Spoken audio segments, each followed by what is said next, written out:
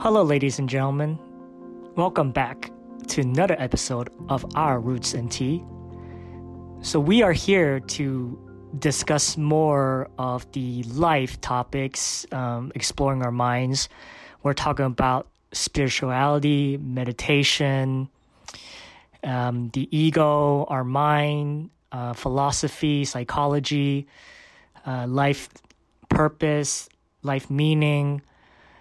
Anything you can think of that's more of the existential part. So it's a bit of a tradition here that we drink tea with our guests while we discuss these deep topics. And today we are trying the classic green tea, the old and reliable, plenty of antioxidants. And we are going to drink this tea with our amazing guest, and this is talented Luca Nicola. He is coming on to do this all the way in Japan right now, so it's great to have him on. The first question is, how do you currently feel about yourself right now? I feel good, man. I feel really good. Yeah, I mean, I do my daily meditations every morning, and you're calling me in the morning right now, so I recently came out of it. So I do feel really relaxed and centered. Okay, and that's how you stay centered, is doing a lot of meditation, and what else do you do? Yeah, I mean, that's a great question. I think for me, meditation is a huge part of how I stay centered. I start every day with a 30 minutes to an hour meditation in the morning when I wake up, to set up that day for me. I set up the energy through that meditation. And then throughout the day, I try to stick to whatever I either realized, discovered, or whatever the intention was during my meditation in the morning. And because of meditation, because of daily meditation, I'm more and more aware of my thoughts, feelings, emotions, patterns, and whatnot. So I'm able to catch myself quicker now when I start getting into any kinds of frustration at work or whatnot, or, we're not on a lockdown right now, so I'm still going to work. But yeah, so throughout the day, I'm able to kind of streamline whatever's going on. But yeah, I mean, there's plenty of moments where you're like, oh, I got something coming up, a frustration, whatever.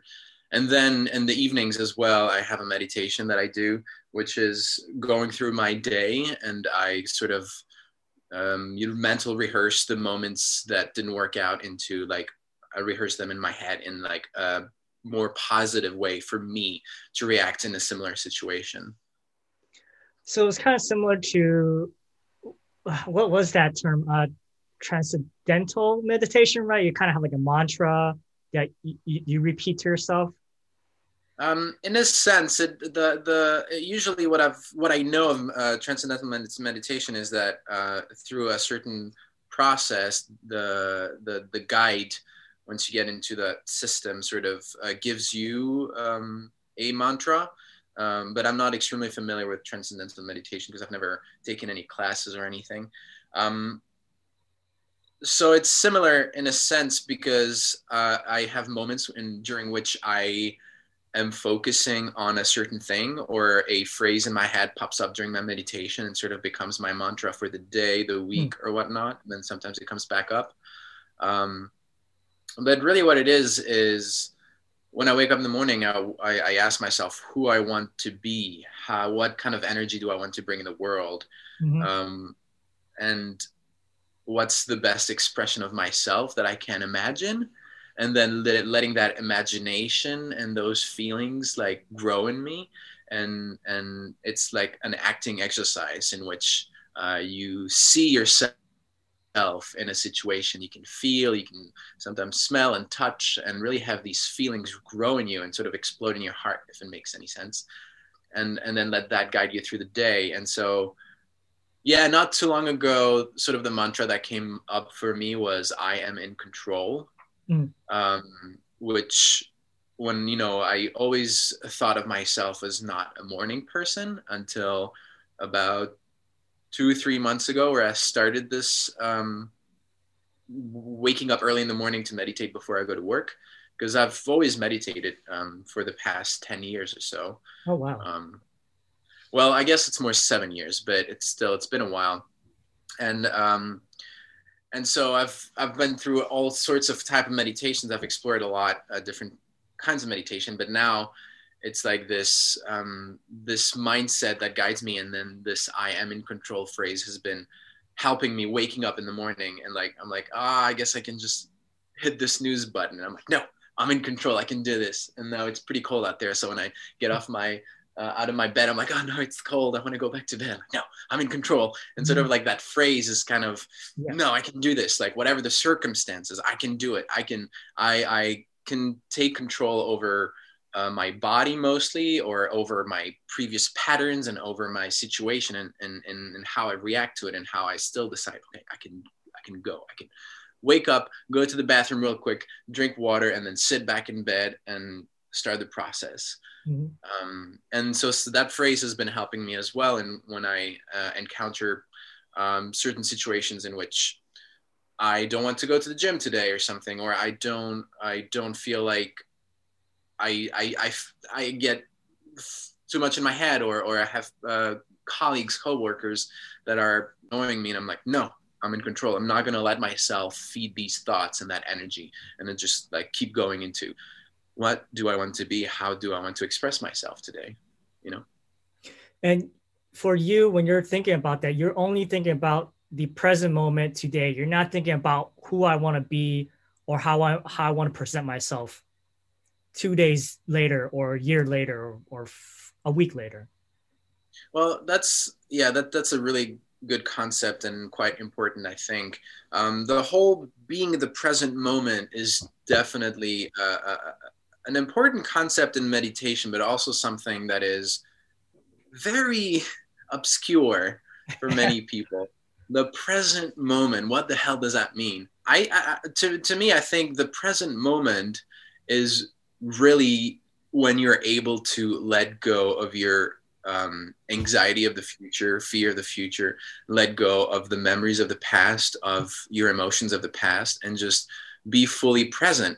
And that moment, just like a heartbeat, comes and goes, comes and goes. And the more you meditate, the more you're aware of yourself, of your body, of your feeling of yourself, and the awareness, sort of awareness of yourself and of the space in which you are, then you sort of connect with that eternal present moment. But from that moment, you can create anything. You can create your future from that moment. I'm jumping way ahead because this conversation is diving deep into this subject. That's cool. That's what we're here for. If they're crazy, let me know. Because my whole process started from a very rational, sort of scientific based background. So depending on who's listening to this, they might be, whoa, what is this? But yes, so the present moment, I think, is a time. Well, it's a time beyond time, a place beyond place, space, really, in which you are really deeply connected to the energy that lives between your cells, your atoms and whatnot. That if you start looking into quantum physics, that's pretty much the whole concept of it. But to go back to your question, is like, do I project myself doing for only that day? Well, not necessarily. I actually tend to project myself even beyond that. Also because in the long term, I see myself somewhere else, in another job, in another situation. So I reach out basically to how far I want to, in a sense of how it's going to make me feel. So if I get, because my objective really is to get really excited about my day ahead, to get really excited about my life. And so sometimes I see myself throughout that present day, but usually I go beyond that, in which I have all of my dreams sort of realized, but then going through my day, usually it's more my night meditation, my evening meditation, in which I look back and see where my programming, where my pattern sort of showed up, and how I can rehearse that for the future, for the next day, really. Yeah. Okay, that's interesting. And then during that process, thoughts that come into mind about the future, with the ones that make you feel anxious or just stresses you out, you just try to throw those out and then focus on the ones that gives you a more positive feeling. Yeah, so yeah, that's also another really good point, because I've taught meditation here a little bit. Oh, cool. During the lockdown, I in my building we have like a training room, and there's like a certain limit of people that can use them, and so I've been able to like book these rooms and then taught meditation. And I've had a lot of questions that came up like that, in which, oh, but I'm thinking during my meditation, I don't think I'm doing it right, or this isn't working for me. Like there's a lot of worry and anxiety about doing it right, and about the whole concept of, wait, I should not be thinking. But that's not true at all. I mean, the whole brain is going to be doing whatever it needs to be doing, and a lot of it is to put things into boxes and analyze things, and that's your rational brain, that's your beta waves, right?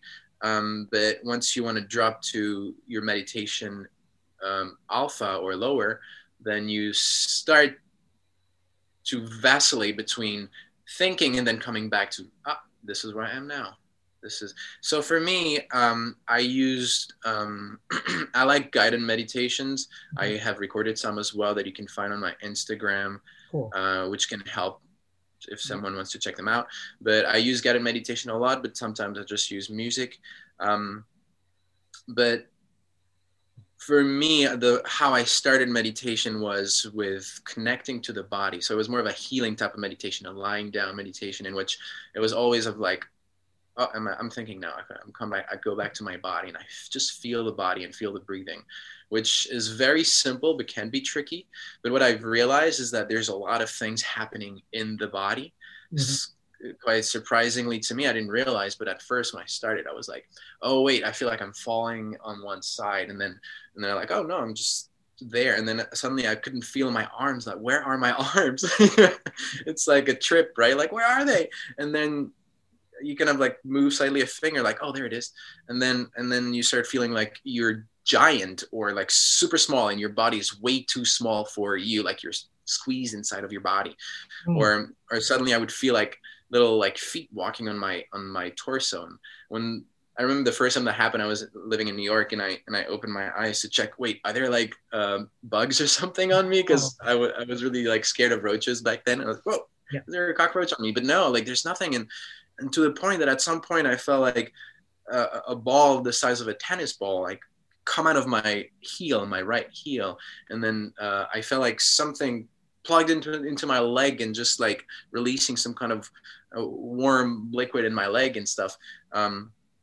Like really crazy experiences, and like stuff like little pinches on my head and under my feet, and kind of like cables, or as if like someone was playing with my hair, like just pulling my hair a little bit, and stuff like that. And so to answer the question, like this is often how I go back to myself, is to just reconnect to my body, because I have quite a lot of experiences in which I feel funny things in my body. And even if it's just like warmth, like around my hands or arms.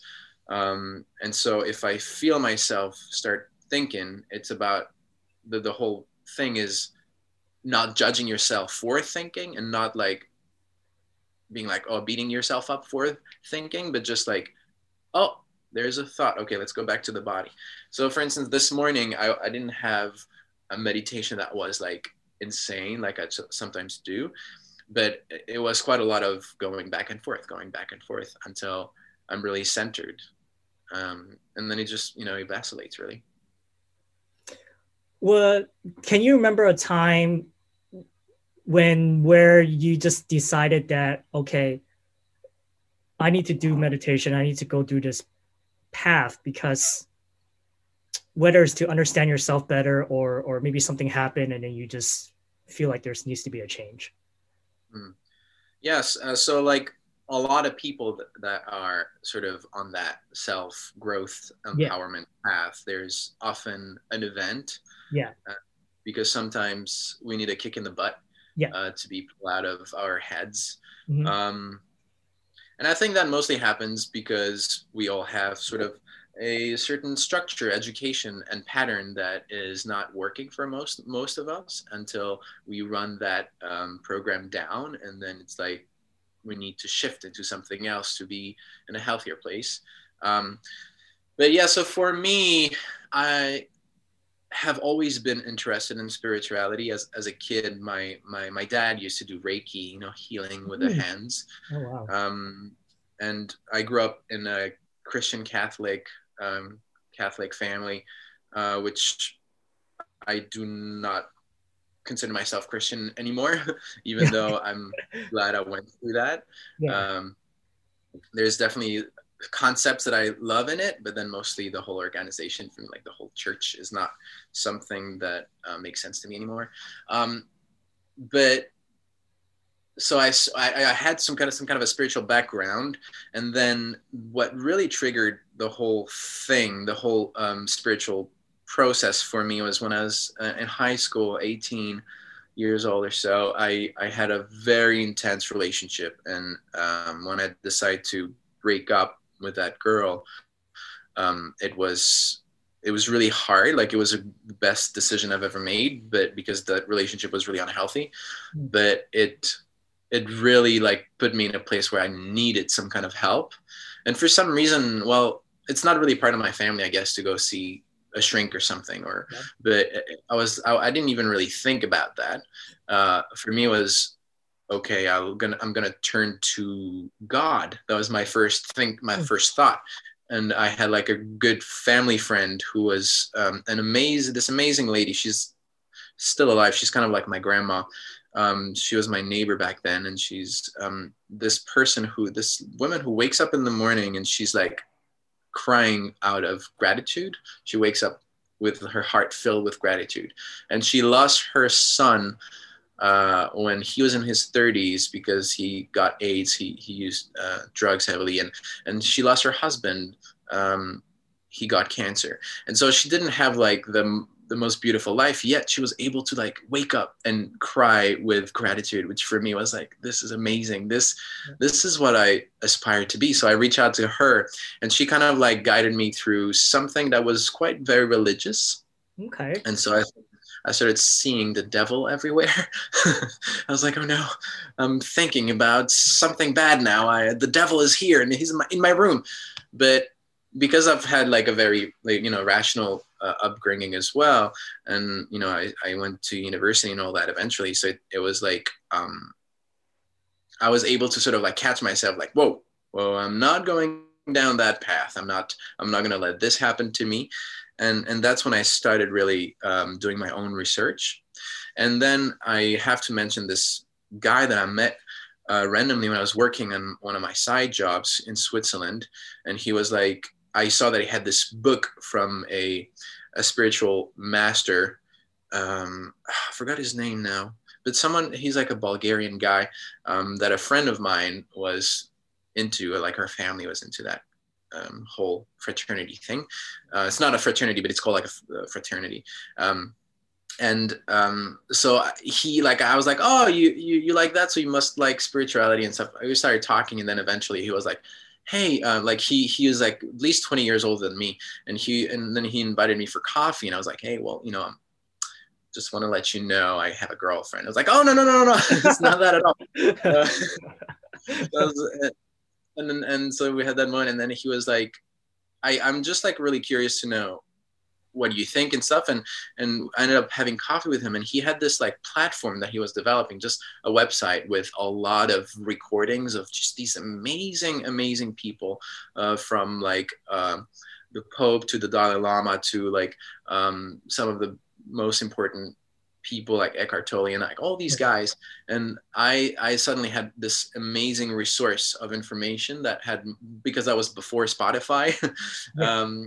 And so I suddenly was able to download all of these tracks and listen to them.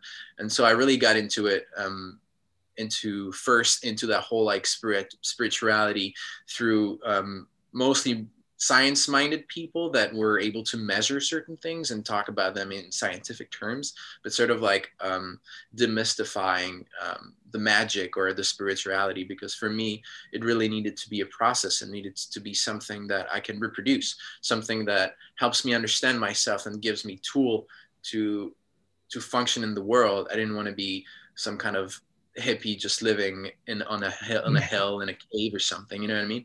Right. And I don't remember who said that, but it's something like, if spirituality wasn't a science, it would have disappeared. So this is kind of like my mindset. I have to be able to reproduce the effects, and I have to be able to use these tools in my daily life. Okay. Sounds like some kind of Mythbusters or just busting like spirituality. In a sense. And it's like getting really excited about all these new things that you can experience, because you're experiencing with yourself. You're trying different things in your life. You're trying different things on yourself while you meditate and stuff. And it's like, for me, I love magic. I mean, I grew up with Harry Potter. Like, this has been like huge for me as a kid.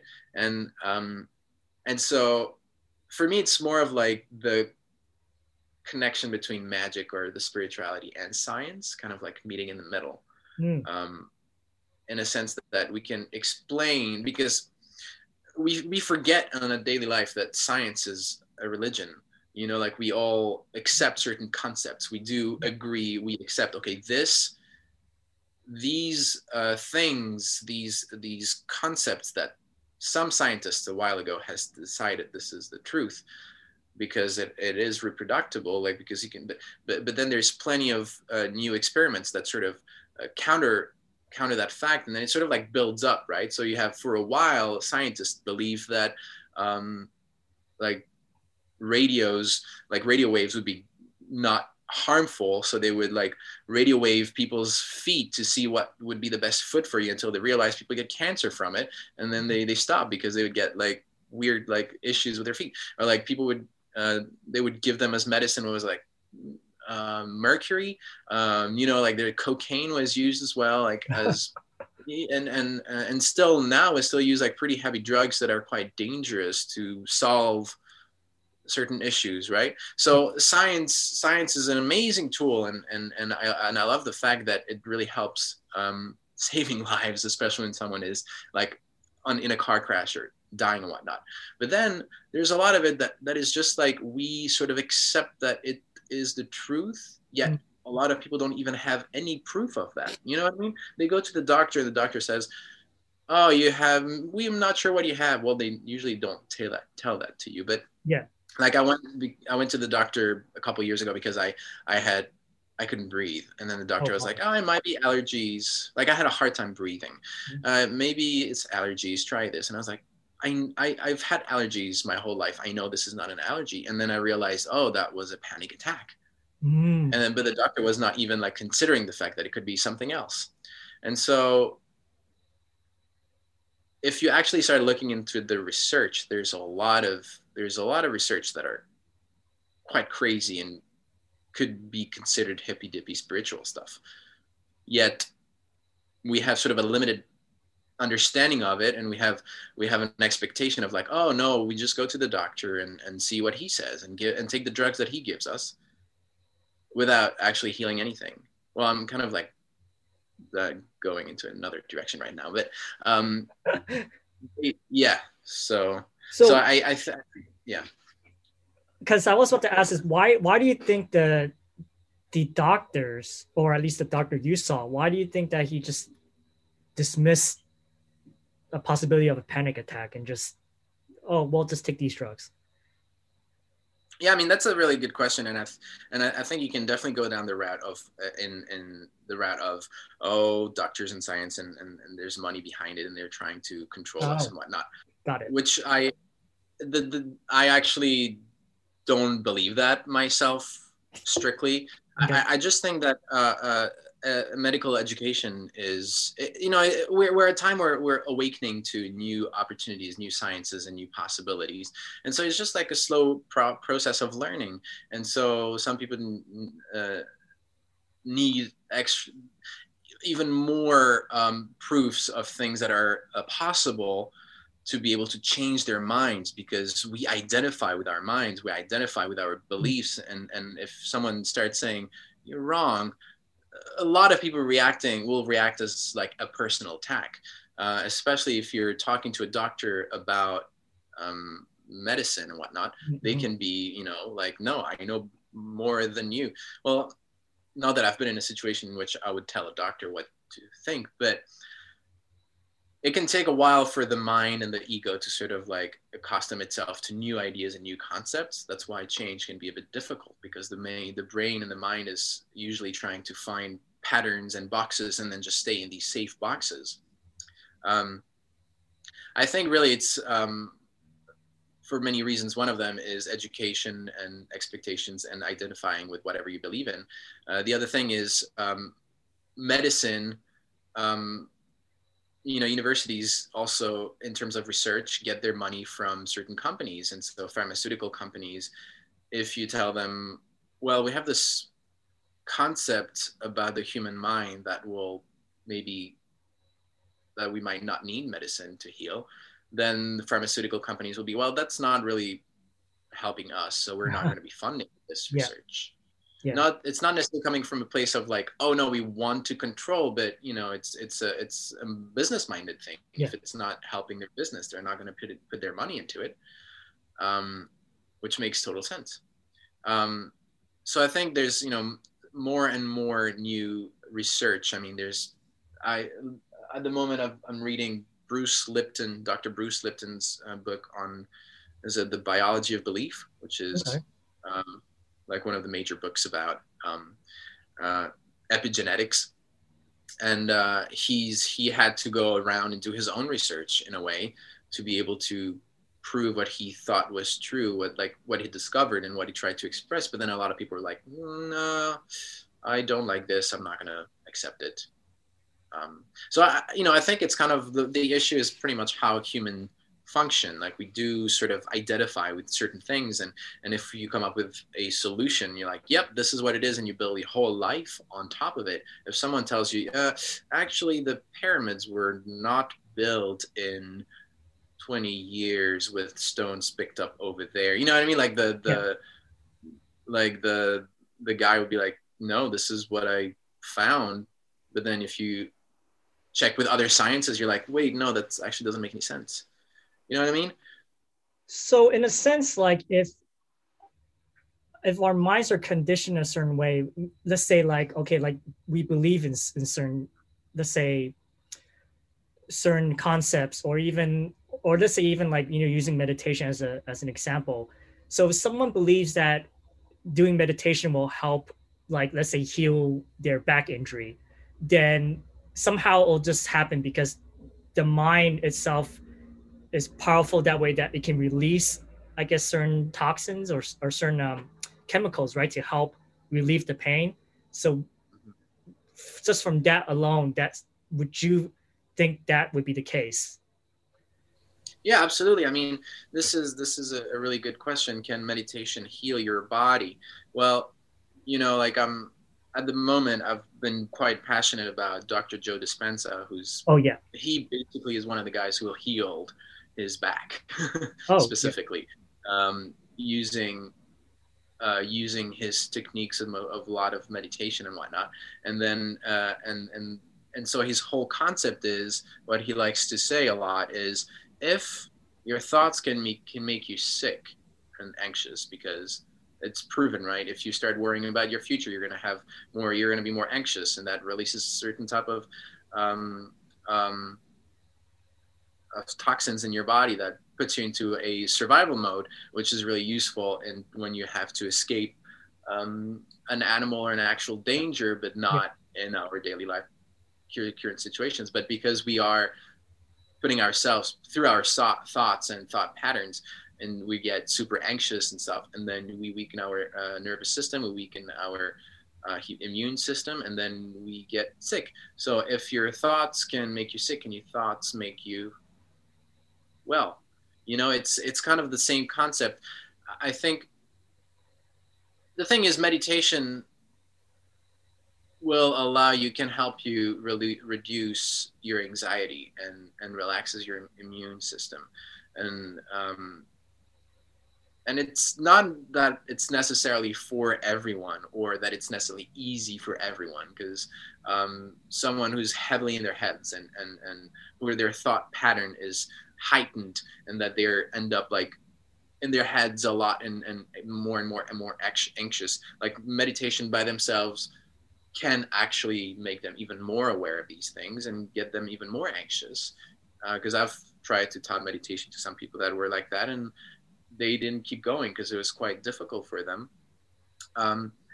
But I do believe that if you let space, if you during your meditation, by making room for whatever that's making your heart beat, whatever that is keeping you alive, whatever that is that made your unique cell into a baby that grew you into a human being, whatever that energy is that we don't have to call anything, but whatever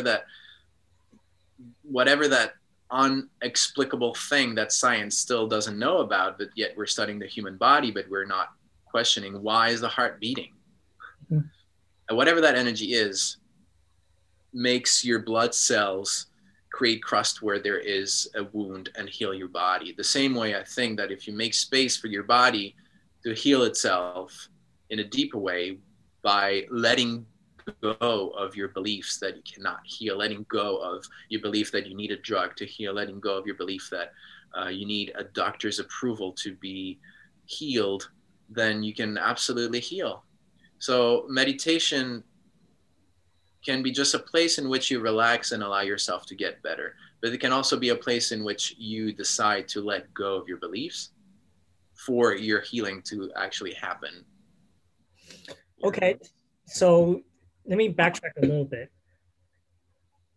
I mean, you mentioned that if our mind can heal us and also kill us, so from that logic, it means that maybe, let's say if someone has cancer, then maybe we don't even have to take drugs. If our mind believes that the cancer could be healed, then could it actually be healed? And so that's where like the weird, I guess, cross of science and the mind or spirituality, right? Yeah, I absolutely believe that's true. Oh, really? I know it's kind of a sensitive subject, but I think that, I mean, it's my own personal opinion, but I base it off of research that you can find in some of these books as well. Now, I haven't myself conducted any of these research, and I have not been present, and I haven't personally talked to someone that healed their cancer with their minds. So that's why it's kind of my opinion and my choice to believe that this is possible. Okay.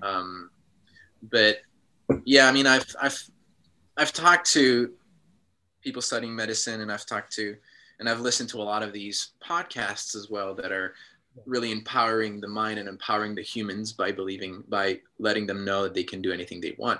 But I've talked to I had a friend of mine, her grandfather was a doctor, and she was studying medicine, and she was saying, like, according to her grandfather, 90% of diseases would be healed if people were not anxious. Really? And that's a really high number, and that's I remember it because it's like, that's crazy. And then also like Dr. Joe Dispenza, Bruce Lipton, they kind of also follow that kind of same philosophy of a lot of our issues that when we go to the doctor, a lot of the issues that we go to the doctor to get them checked and whatnot, it's actually all started from a place of anxiety, because the immune system is lowered, because we're crunching our muscles, because we're reducing ourselves, we're victimizing ourselves from thinking that we cannot fight viruses and bacteria, and in which we make our body weaker that way, and then we are much more prone to get sick. And cancer is one of these things that is created by your own body. Like, there's no cancer virus, there's no cancer bacteria. Yeah. And even if you start looking into your genes, there's some people that in the same family, like even twins that have the same genes, one will have cancer and the other won't. And you're like, why is that? So the whole like cancer gene also apparently based on what Bruce Lipton is writing, because I'm not a doctor myself, it really seems that there's a need of a lot of combination of genes and external elements, and then so the environment of the cells themselves, which is your body and your mental state, but also external your environment around yourself. So it's a whole like a combination of things. So can the body heal? Can you heal from cancer using meditation? I believe yes, but it's not necessarily. You also have to be able to change your environment, like your inner environment, your mental environment, and possibly your physical environment as well. And it can be food as well. It can be all sorts of things to try and change. And the use of meditation will just allow yourself to be in a more centered and calm place to welcome change.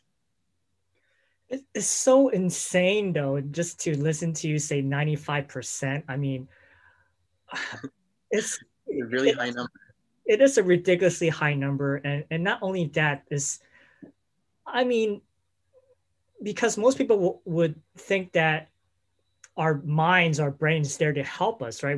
It help us, guide us to whether to invent something or create something or whatever it is, right? But then now to think of it in another direction, it's almost like the minds are killing ourselves every day in a way.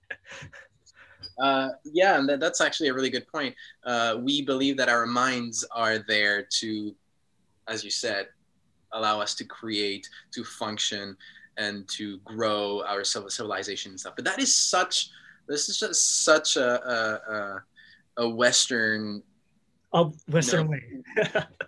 Thinking of like the mind, the power of the mind. We are intellectual beings, and we will use our brains to whatever. We are better than anybody else because we're better than animals because we have a brain and because we can use reason.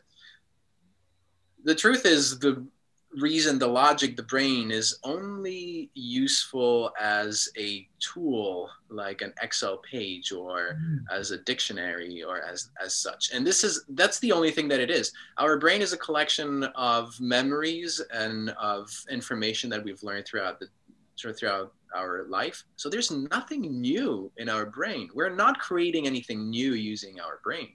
We're using our logic. For me, it's even more clear because I come from an artistic background. But you can talk to the musicians, to dancers, to writers, to actors. They will all tell you the same. Like the moment you create something new, you're not thinking. So you can use your brain to do the research. You can use your brain to schedule your rehearsals. You can use your brain to organize your life around it and give you all the elements to let go of that brain so you can create. You know what I mean? And so this whole civilization, like using your brain when you were a caveman and someone would tell you, well, one day we can fly. They'd be like, yeah, right. Like we have no proof. We have no previous experience of humans flying. Yeah. So they're like, this is impossible. Until some guys decided to create the plane and try until they could actually fly. But back then people were probably thinking it's impossible. Just like, was it like the saying, they did it because they didn't know it was impossible. You know what I mean? It's like the first guy who climbed the Everest, I believe, was like, people thought it was impossible, and then someone did it, and now you have like tour guides like going up there. You know what I mean? Like buses of people.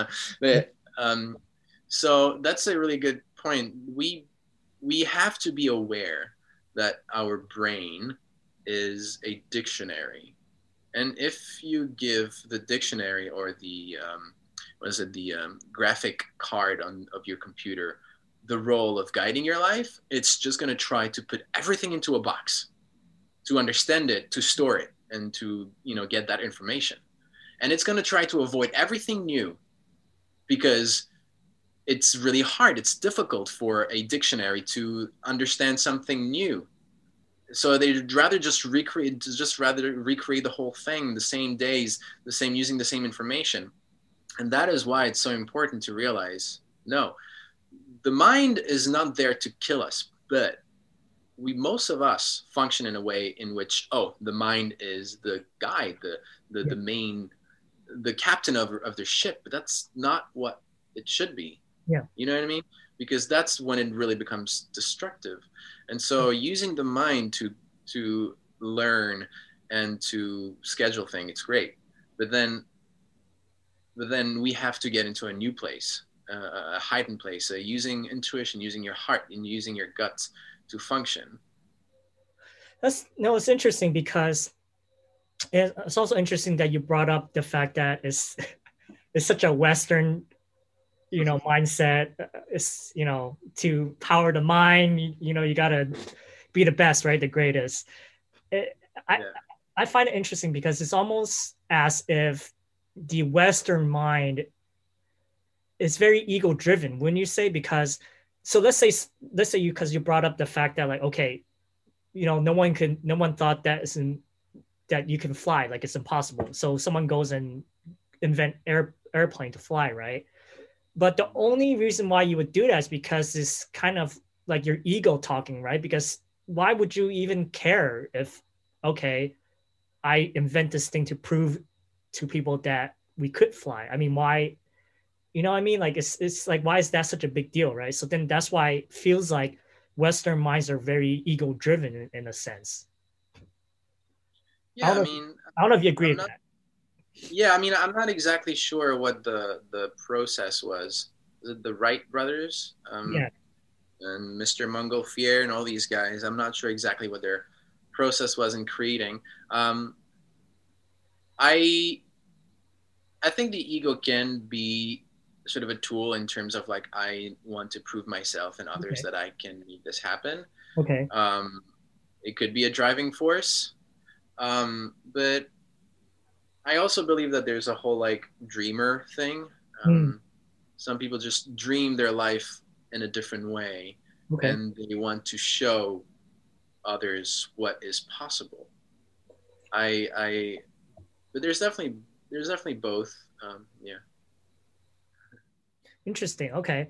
Yeah, yeah. No, of course, like you probably want to find that balance because too much of the, I guess, oh, I gotta prove you wrong, then that's when where you, like where you're saying, becomes destructive, right? Because it's like always Yeah. having a chip on your shoulder for whatever reason. Exactly, and that process will, eventually, like, hit you, like, bite you in the butt, because if you, it's like you need confrontation to be able to find yourself, and to express yourself. And so if you do realize, if you're able to actually make that plane fly, and now everyone is like, yeah, you were right, then you're gonna find someone else to fight. Yeah. um, so that kind of mentality is quite self-destructive as well. um, Okay. yeah. And let me ask you this. Mhm. So, 'cause since you've been now you moved over to Japan, you've been working there for about a year. What are some differences that you see in terms of the way how the people there think, comparing to like the Western civilization? That's a really good question, and this is actually quite fascinating, because Oh, for me, okay. there's been, moments where I'm like, what? I would never think that way. This is so crazy. And that's what I love it. I just love this. It's not a challenge for me. It's just like discovering new ways of thinking. Like, I grew up in Switzerland, but then I lived in America for the past 10 years, and now I'm living in Japan. And so I definitely had myself, my identity, my belief system, shook by all of these different places I lived in. Um, and so there's something that I found really interesting recently, is that, it's the whole community concept. So I'm not sure exactly how it is in other Asian countries, because I haven't lived there, but in Japan, the community is more important than the self. Oh, okay. So it's thinking about others first in a sense. So it's thinking about how everyone together can function together, which I think is way more beneficial in long term than more of like the American mindset of like, I'm going to make myself rich and that's it. Uh, but what I found, yeah, but what I found as well is that when you start looking into other, so, okay, so to explain you, for instance, you can drop your wallet on the floor or in the train and it's going to be there until someone picks it up and puts it into the lost and found. I saw a tiny little pod, like one of these AirPods or whatever on the floor. And I saw a group of people just pick it up and put it on the side on the chair so people can find it. And like, there's barely any security in shops. Like you can just go in, grab whatever you want and leave, like potentially. Most of security guys I see are old Japanese men. Like it's not scary. You know what I mean? Because people get offended if someone's smoking in the street because it's not respectful for others. There's so much of that. There's so much of this is how it is. And when you work for a Japanese company, it's like if the boss says something, you're like, okay, this is what I'm going to do. And you can try and tell them your decision doesn't make sense. The answer will be, but this is how it is. This is how we function. This is what we do. So there's plenty of times where you're like, why are they doing this? And the answer is just because this is how it is, because this is how we function. This is how we can, it's like the flock of birds flying together. It's that kind of mentality of like everyone is sort of respecting each other. Like, and you can see when you're in a crowded place, like people just like can cross the streets and not hit each other, but there's so many people. So now it's a bit different because of Corona, definitely less people in the streets and whatnot, but there's definitely that sense of group. And that's why when the nuclear plant exploded and it was a tsunami that made the nuclear plant explode in Fukushima 12 years ago or something, everyone was just like helping each other and helping each other to find the people who were lost and like heal people, whatever it was. Like they were just working as a team. And I remember the American news back then, they were like, oh, this is incredible. It's incredible to see human people like just getting together and helping each other. But this is already the Japanese mentality. Another thing is like in the winter, everyone is wearing masks because they don't want to be spreading something if they have it. So it's not to protect themselves, it's to avoid getting other people sick. Yeah. And so you usually see people sick wearing them so they can still go to work if they have a little bit of a cold. And because of that, 90% of people do that every year anyways. Since the pandemic happened, everyone is wearing masks all year long, everywhere, in the streets, and they're in parks, like all the time. So it's like, yeah, definitely the whole like group thing is much more important than the self, which is something that I also aspire to be more like in a sense, because sometimes I'm like, oh, I need to like, get that wealth. I need to get that job and that life. But then I'm like, okay, yeah, I mean, I definitely want to reach the goals that I'm setting for myself, but how can I give back? And that's something that I've noticed a lot in with spiritual teachers like Tony Robbins or Joe Dispenza, Eckhart Tolle, or Oprah. Is like they're trying to make information available. They try to bring consciousness to the rest of us. Because at the end of the day, if everyone is awakened, everyone is wealthy, everyone is happy, there can be just more of that. We can just feed more of that. We can create more of that creativity. We can be less into this mindset of I have to steal before someone steals from me. I was talking to my girlfriend who's Japanese, about the whole like, well, in shops in Europe, like you have, or America, like you have security everywhere. And then she was like, but people don't feel guilty when they steal? No, because they think that someone might steal from them or that people are stealing from them. You know what I mean? So they grow up thinking, no, like you have to help each other out. Right. Okay. So getting back on actually that point, I was going to piggyback on that point, is that It sounds like that in Western cultures is a lot of I, but in Eastern cultures a lot of we, like Mhm. because the group thing, right?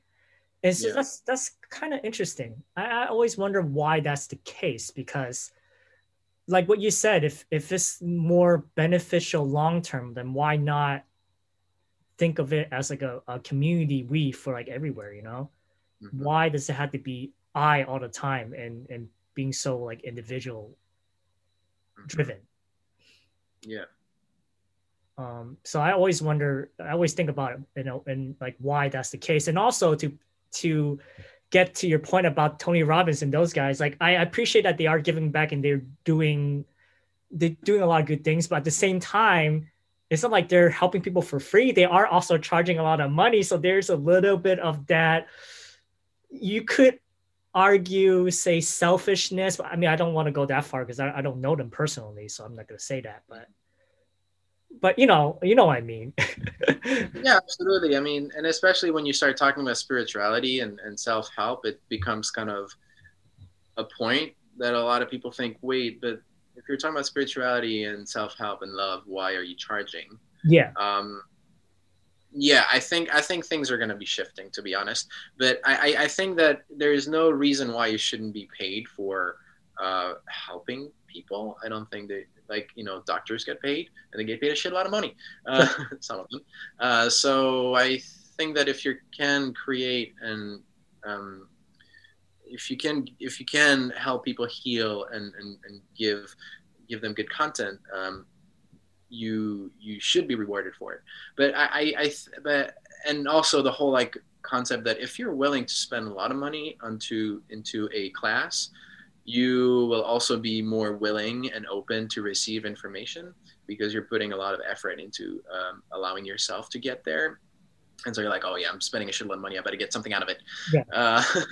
Uh, that as well. I'm not sure if that's necessarily their mindset, but I think things are going to be shifting. Because I think eventually, just the way, especially with digital stuff, I think that most likely a lot more information will be available.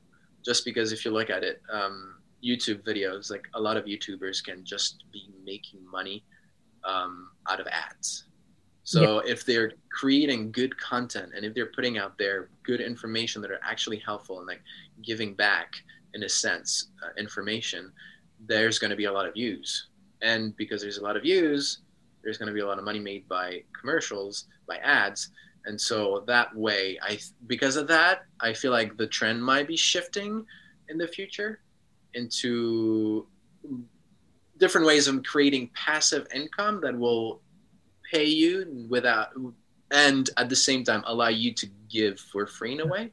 Okay. um, I think. And are those so?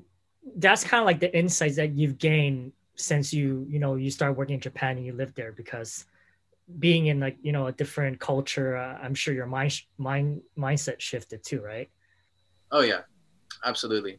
And it's fascinating to see how like every little obstacles or details in your life can be bringing you to the next level in a way. Okay. um, so for me, like I've been quite spiritual for a while, but during the pandemic, during the lockdown that we had here in May, I found myself like drinking alcohol much more than I Ooh. wanted to, that I thought and then I was like, I'm not liking where I'm going with this. And at some point I was like, I had a drink almost every day for a month Ooh. at like in the evenings, and not to a point where I'd be like really drunk, Yeah. but like a drink or two. And then I was like, this is going the wrong place, because I felt that anxiety of like, oh, this is going to calm me down, Mhm. and I'm looking forward for that drink at night. And I when I realized that, I was like, no. And the time, there's this one moment, this one clear moment, you're like, I'm making this decision now to change. And I think I'm not exactly sure how you can put that moment, that feeling, into an equation, but if you can, you got gold there, because this is a very important moment in which you get into that mindset, and then you make it a clear choice with a clear intention, and you have that will and you change. And so I stopped drinking for a whole month, um, just in the kind of in the middle of it. And I completely cleared out that process, that I cleared that physical need that I sort of somehow created through that anxiety of the pandemic. And being quite of a spiritual person, meditating for a while, I was thinking, oh, lockdown should be fun, you know, like I should be able to meditate all day, create all day, and like awaken and like study. And I wasn't able to do any of that. So that was kind of like, for me, a moment of realization of like, oh, there's still something, quite a lot in me that I need to work through. Right. And then that moment, that clear moment of change was huge for me. And then earlier in the summer, I started like feeling again a bit of anxiety because I've had some difficult relationships in the past, and like starting this new one, a lot of things came up, and suddenly I had that clear intention after a month of feeling again like sort of anxiety throughout a month of like thinking, no, now I need to change. And that's when I decided to do every morning early meditations, and every night meditation. I stopped coffee as well for a month.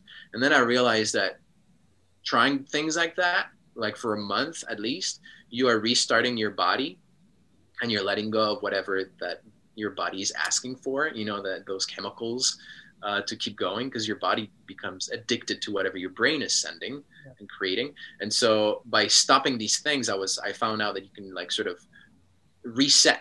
And so I stopped coffee for a while, and then December was kind of like a month where I allowed myself to eat more sweets and stuff. But now I'm like, I'm doing vegan month this month.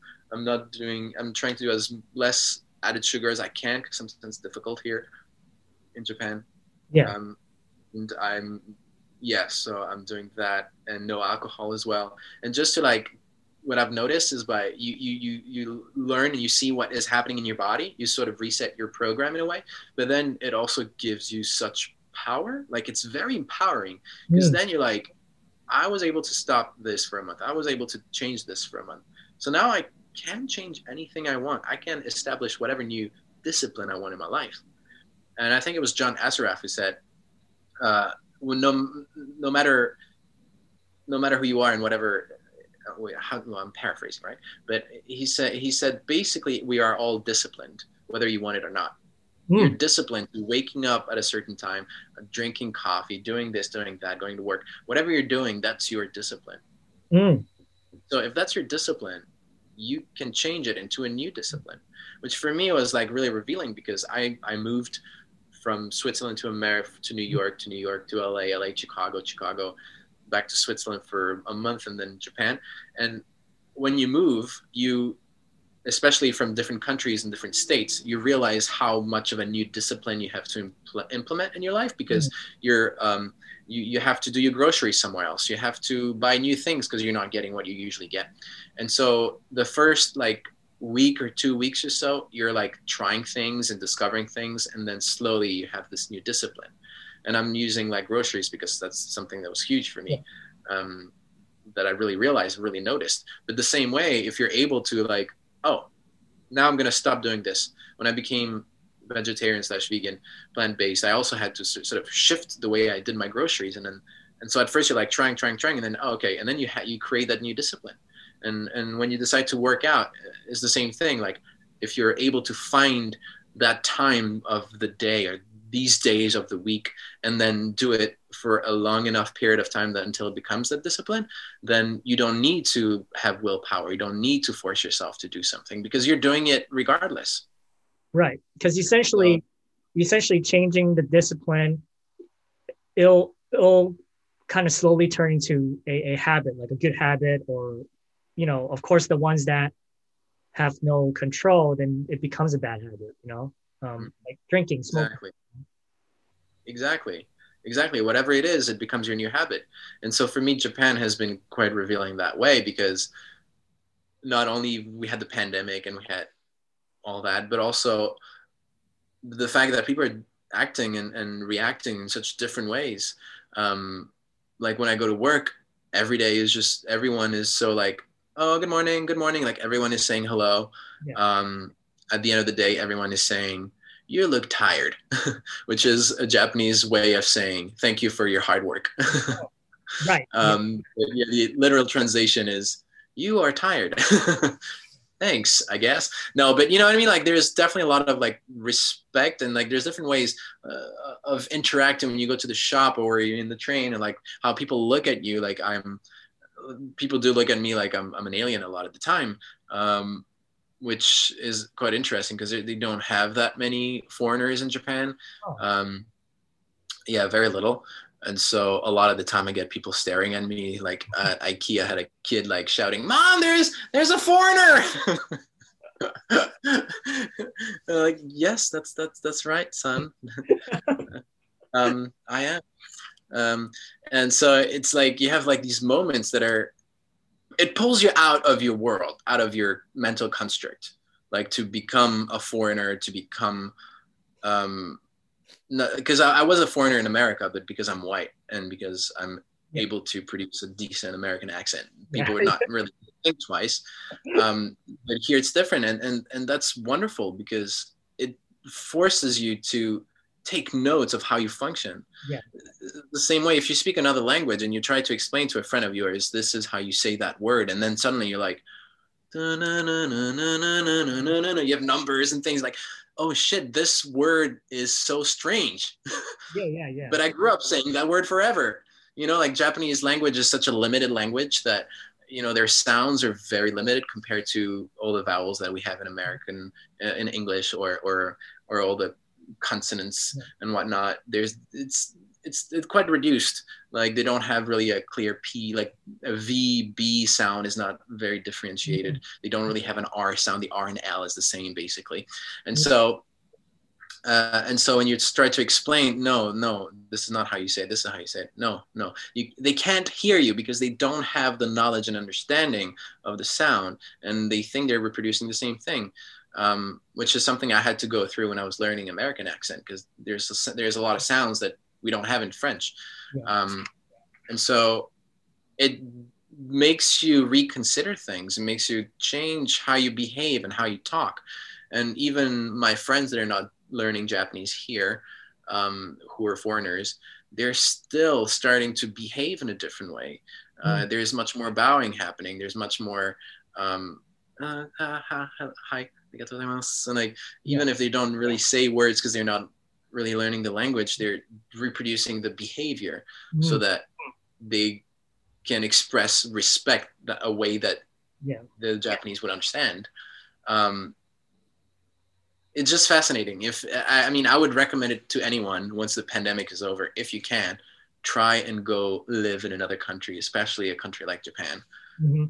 Even if it's for a month, teaching English or something, because you're learning so much about yourself and others and how the world could function in a different way. Not that Japan is perfect, but like Medicare, like, you know, like it's so cheap to go to the hospital.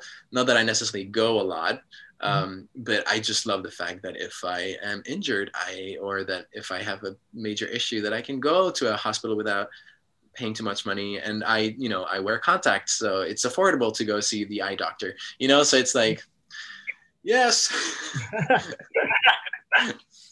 Okay.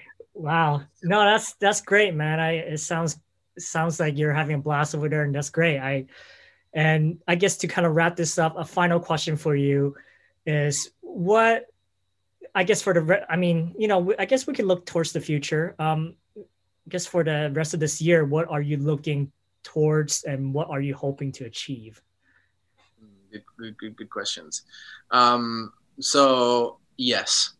So there are many different things that came out through my meditations to me. One of them is I've been able pretty much to feel extreme gratitude throughout my meditations since I got into the process, into this new process. And I've been able to get myself to cry of joy and gratitude, which for me, I thought it would take me ages to get to that place, which I'm so grateful. And just the fact that I feel gratitude gives me even more gratitude. You know, it's like this kind of like healthy cycle. And so that, in that term for me, is I want to keep building that energy. And I want to be able to let go of more of reducing or limiting mindsets. And I just want to be able to carry that gratitude every day, on without meditating. You know, it's like being able to walk and talk to people and just feel so happy that I could almost cry throughout the day. That's like my main goal in terms of spirituality. And then I also have other goals. I do want to develop passive income, just because as an artist and because we don't know what's going to happen to retirement for once we get there. I'd like to make sure that I have my money put in the right bank accounts and put my money in the right investments, and creating paths for abundance to come into my life in a more just in a more systemized way. So I don't have to be always necessarily looking for jobs, to create some kind of a stability there. And in terms of creativity as well, I've been drawing a lot, and I've had people asking me if I was printing these drawings into like on t-shirts and masks and stuff like that. So I'm putting that up as well. I'm going to be creating a page. And this month I'm also not doing Instagram, so it's like, it's an interesting way of like tracking myself. But once I get back onto Instagram, I'll keep on posting about my experiences in Japan. This is my system really at the moment, is a picture about my experiences in Japan, a picture about self-help, because at first I was just doing it for myself, but then I've had a lot of people just telling me thank you for sharing the thought. So I don't know who's reading, and if they want to read it or not, it doesn't matter to me, but I still want to keep giving out my experiences, what I learned from them, and hopefully help others as well. So anyone who wants to follow me, feel free. And then my drawings as well. So I'm sort of like establishing that. Awesome. I love it. This is a good way to end things. And I do want to, we'll do this offline, because I do want to talk to you about your drawings as well, just because. Cool. Yeah, because there's some stuff that I'm planning on my end, which I may need, an artist. For, Yeah. But we can talk more offline. But anyways, yeah. But this has been fun, Luca. It's such a joy to hear about your experiences and the stories, and glad that everything's working out great in Japan. I mean, I saw some of your posts too. I mean, you seem like you're having such a awesome time, and so it's like I kind of want to be over there too now. Please come and visit once the whole thing is over. Yeah, absolutely. Cool. Then that's cool. I have a pad to crash at. Cool. All right, ladies and gentlemen, we are going to wrap it up here. And of course, stay tuned for future episodes. We'll be back. Goodbye, everyone.